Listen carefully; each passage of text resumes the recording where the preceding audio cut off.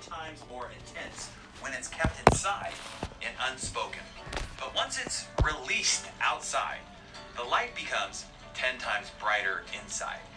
You probably don't like confrontation. I get it. Unless you're a psychopath, this only makes you a normal human being. No problem. But having the courage to be confrontational is essential for you and the one you have unspoken difficulty with. A few years ago, I had some difficulty with a colleague. This went on for months. I was convinced he was perpetually sabotaging my efforts, speaking ill of me behind my back to my staff, and engaging in all sorts of covert activities. I even lost some sleep over it on more than one occasion. And I started waking up thinking about him and the situation. I finally grew some chutzpah and took him to lunch. I told him how I felt and what I thought was going on. He was flabbergasted, as none of what I accused him of doing, he had been a part of at all.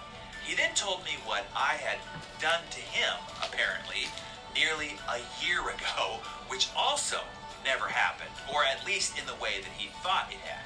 It was a complete misunderstanding. Yet, our mutual angst had been building, and we were both starting to act on those invented beliefs about each other. Literally, as soon as we both spoke and released our angst, it was gone. Completely. 100%. By the way, this is not only essential for clearing up relationships in your life, it is also a matter of life or death. Yours, in fact. You see, emotions control your thinking, your behavior, and your actions. Emotions affect your physical body as much as your body affects your feelings and thinking. If you ignore, dismiss, or repress your emotions, you are setting yourself up for physical illness. Emotions that are not felt and released, but are buried within your body, cause serious illness, including cancer, arthritis, and many types of chronic illnesses.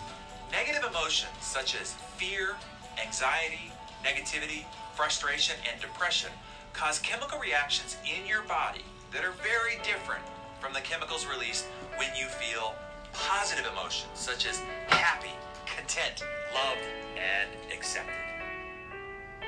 There you go. Hey, Darren Daily friends. Positive. Gary, you just freaking...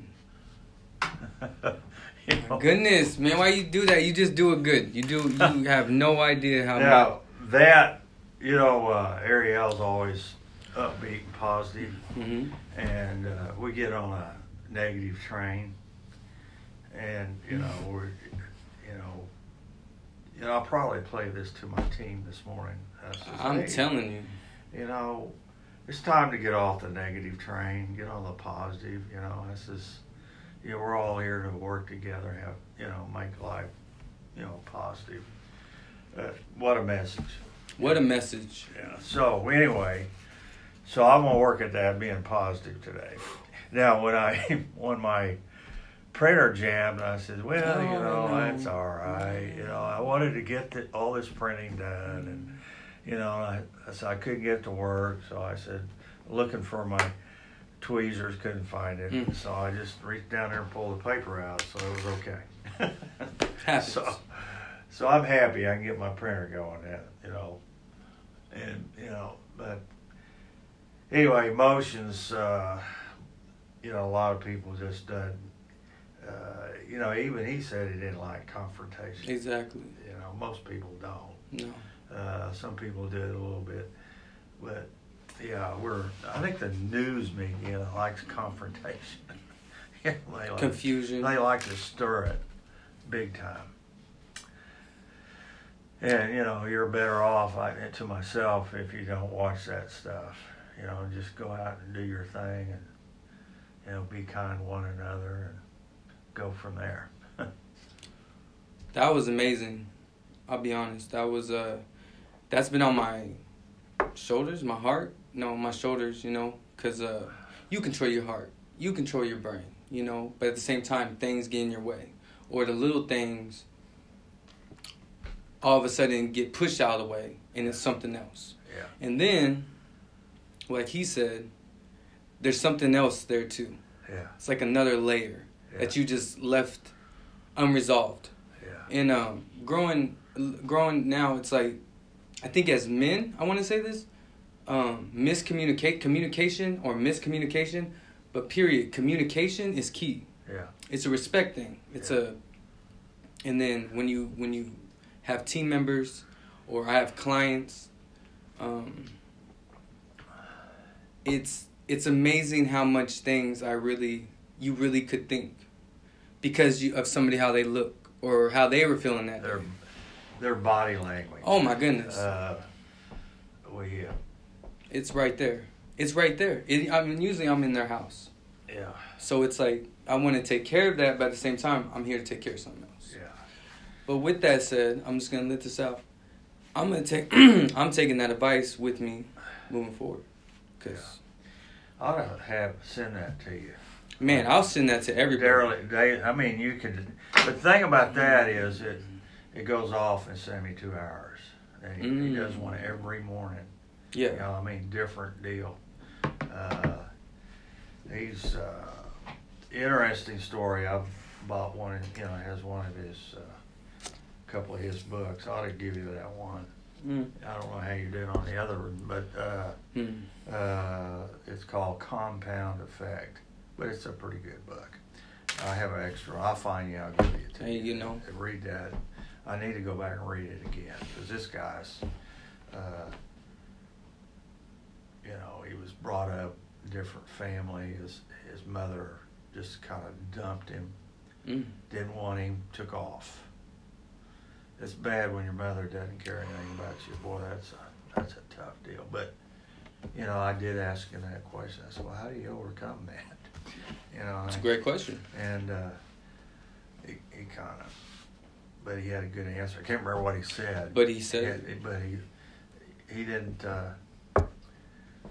He was able to, what do you call it? Live with it, I guess. People do things and then you just wonder why they do that. Sometimes you ask that why question. Why are you here? There's a reason. Has to be. Purpose. Has to be. Like this thing used to pull up on my watch, and I had a map of the world. There's a little red dot flashing. That's where I'm at in this world. Dang. We're just fortunately born in America. Have the things that we have. I don't know. I'm glad we have people that are able to stand up and say what they believe. I don't think I would make a very good politician. I think you would, Gary, you would be the man. Okay? I'm just being honest. You, when I think of you, I see, I don't know many politicians. You might know more than me over the years. But I'll tell you this, your vernacular, I like that word. But vernacular. Your what does that mean? Exactly, your vernacular. So it's yours. That's a good word. I have to look that There you go. Vernacular. Okay. Yeah. So that's what you carry. Every time I see you, every time I've heard about you, you carry this understanding. But I say that to say, I was reading this book this morning, and it's going to tell back into this. Do we all have to live with something? Because that's just what Well, we all have battles. We all do.